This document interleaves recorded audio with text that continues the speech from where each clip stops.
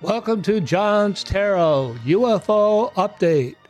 My wild, weird, wonderful, and sublime UFO update. Open the pod bay doors, please, Hal. Yes, it's time we open the pod bay doors, please, Hal. And open up an investigation to a new area of UFO research. This week's story is from YouTube, a Richard Dolan report. He did a major report last week on the secret efforts to investigate aliens. And in this report, Mr. Dolan provided a PDF called Loose Threads and did an interview with the writer of the Loose Threads report. It's been revealed that the United States government used remote viewers in its investigation of UFOs.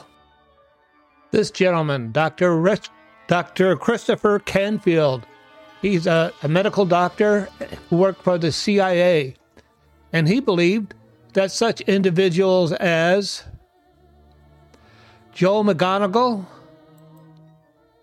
and Ingo Swann were nearly 100% accurate in what they could view the remote viewing.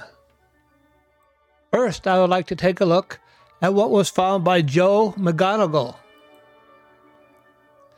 This is an article I will leave in Thema Works. I will leave the link in my on my YouTube page so you could take a look at it.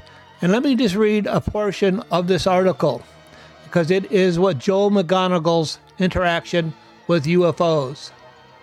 There's a possibility I did a remote viewing in the early 80s, 82 or 83, where a UFO target was mixed with other targets. So I had no idea it was a UFO target. It was very general. The targeting material was a newspaper clipping from the 1952, referring to a sighting in Tacoma, Washington. A pattern of lights dancing on the horizon, people getting out of their cars and watching for a few minutes. It was double wrapped in a thick envelope. My actual remote viewing was unique in that it was not the dissociative kind of remote viewing. It was an automatic, out-of-body experience. I found myself inside a white cube that had never happened and has not happened since. Finding myself in this cube, I started to look for windows, doors, or some other kind of egress. And while I was looking, an apparition of my father appeared. He had died 3 years earlier. The apparition was very angry and told me to leave, that I had no business being where I was, which was not my father's nature. He would never have done that. So I knew it was a projection of some kind. My response was to continue to look for an egress point. The apparition appeared to be confused for a minute and then vanished, to be replaced by a light being that folded into two of itself. It seemed to be arguing with itself in some strange language. My first perception was to be concerned. My second was that I was supposed to be concerned, so I wasn't going to be, which confused the light being. I was then threatened with a light being which I thought was ridiculous. I almost said it out loud.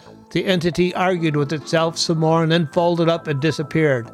I had a sense that something reached inside my being and strummed a nerve ending that instantly made me feel ill. I felt I was going to projectile vomit and found myself slam bang back in my body, sitting bolt upright, and I collided my head with my monitor. Both of us were walking around the room holding our heads in pain. I explained to him what had happened, and it turned out I had gone almost comatose, slipped backward on the chair, and he became concerned. He figured things were out of control, and we terminated the remote viewing. We recorded the material and opened the envelope and discovered that the target was a UFO target. Now here's the fascinating part. The length of the remote viewing session was almost identical to the length of the UFO event in the newspaper report. They said the lights just winked out at the end of the UFO event. The particular physicist who have given us the target said, "Geez, I wonder if the reason why the lights winked out, or are you the reason the lights winked out?" So that's the Joe McGonigal experience. Did Joe McGonigal actually remote view an ET? There is further evidence in this report by Richard Dolan and in the Loose Threads PDF that things are not the way they seem, that the United States government continues to use remote viewing in trying to spot UFOs. If you are a remote viewer or have experienced remote viewing ETs, I would love to hear from you. Maybe we can do an interview and do a special report with you. Next week, we'll take a look at the Ingo Swann experience.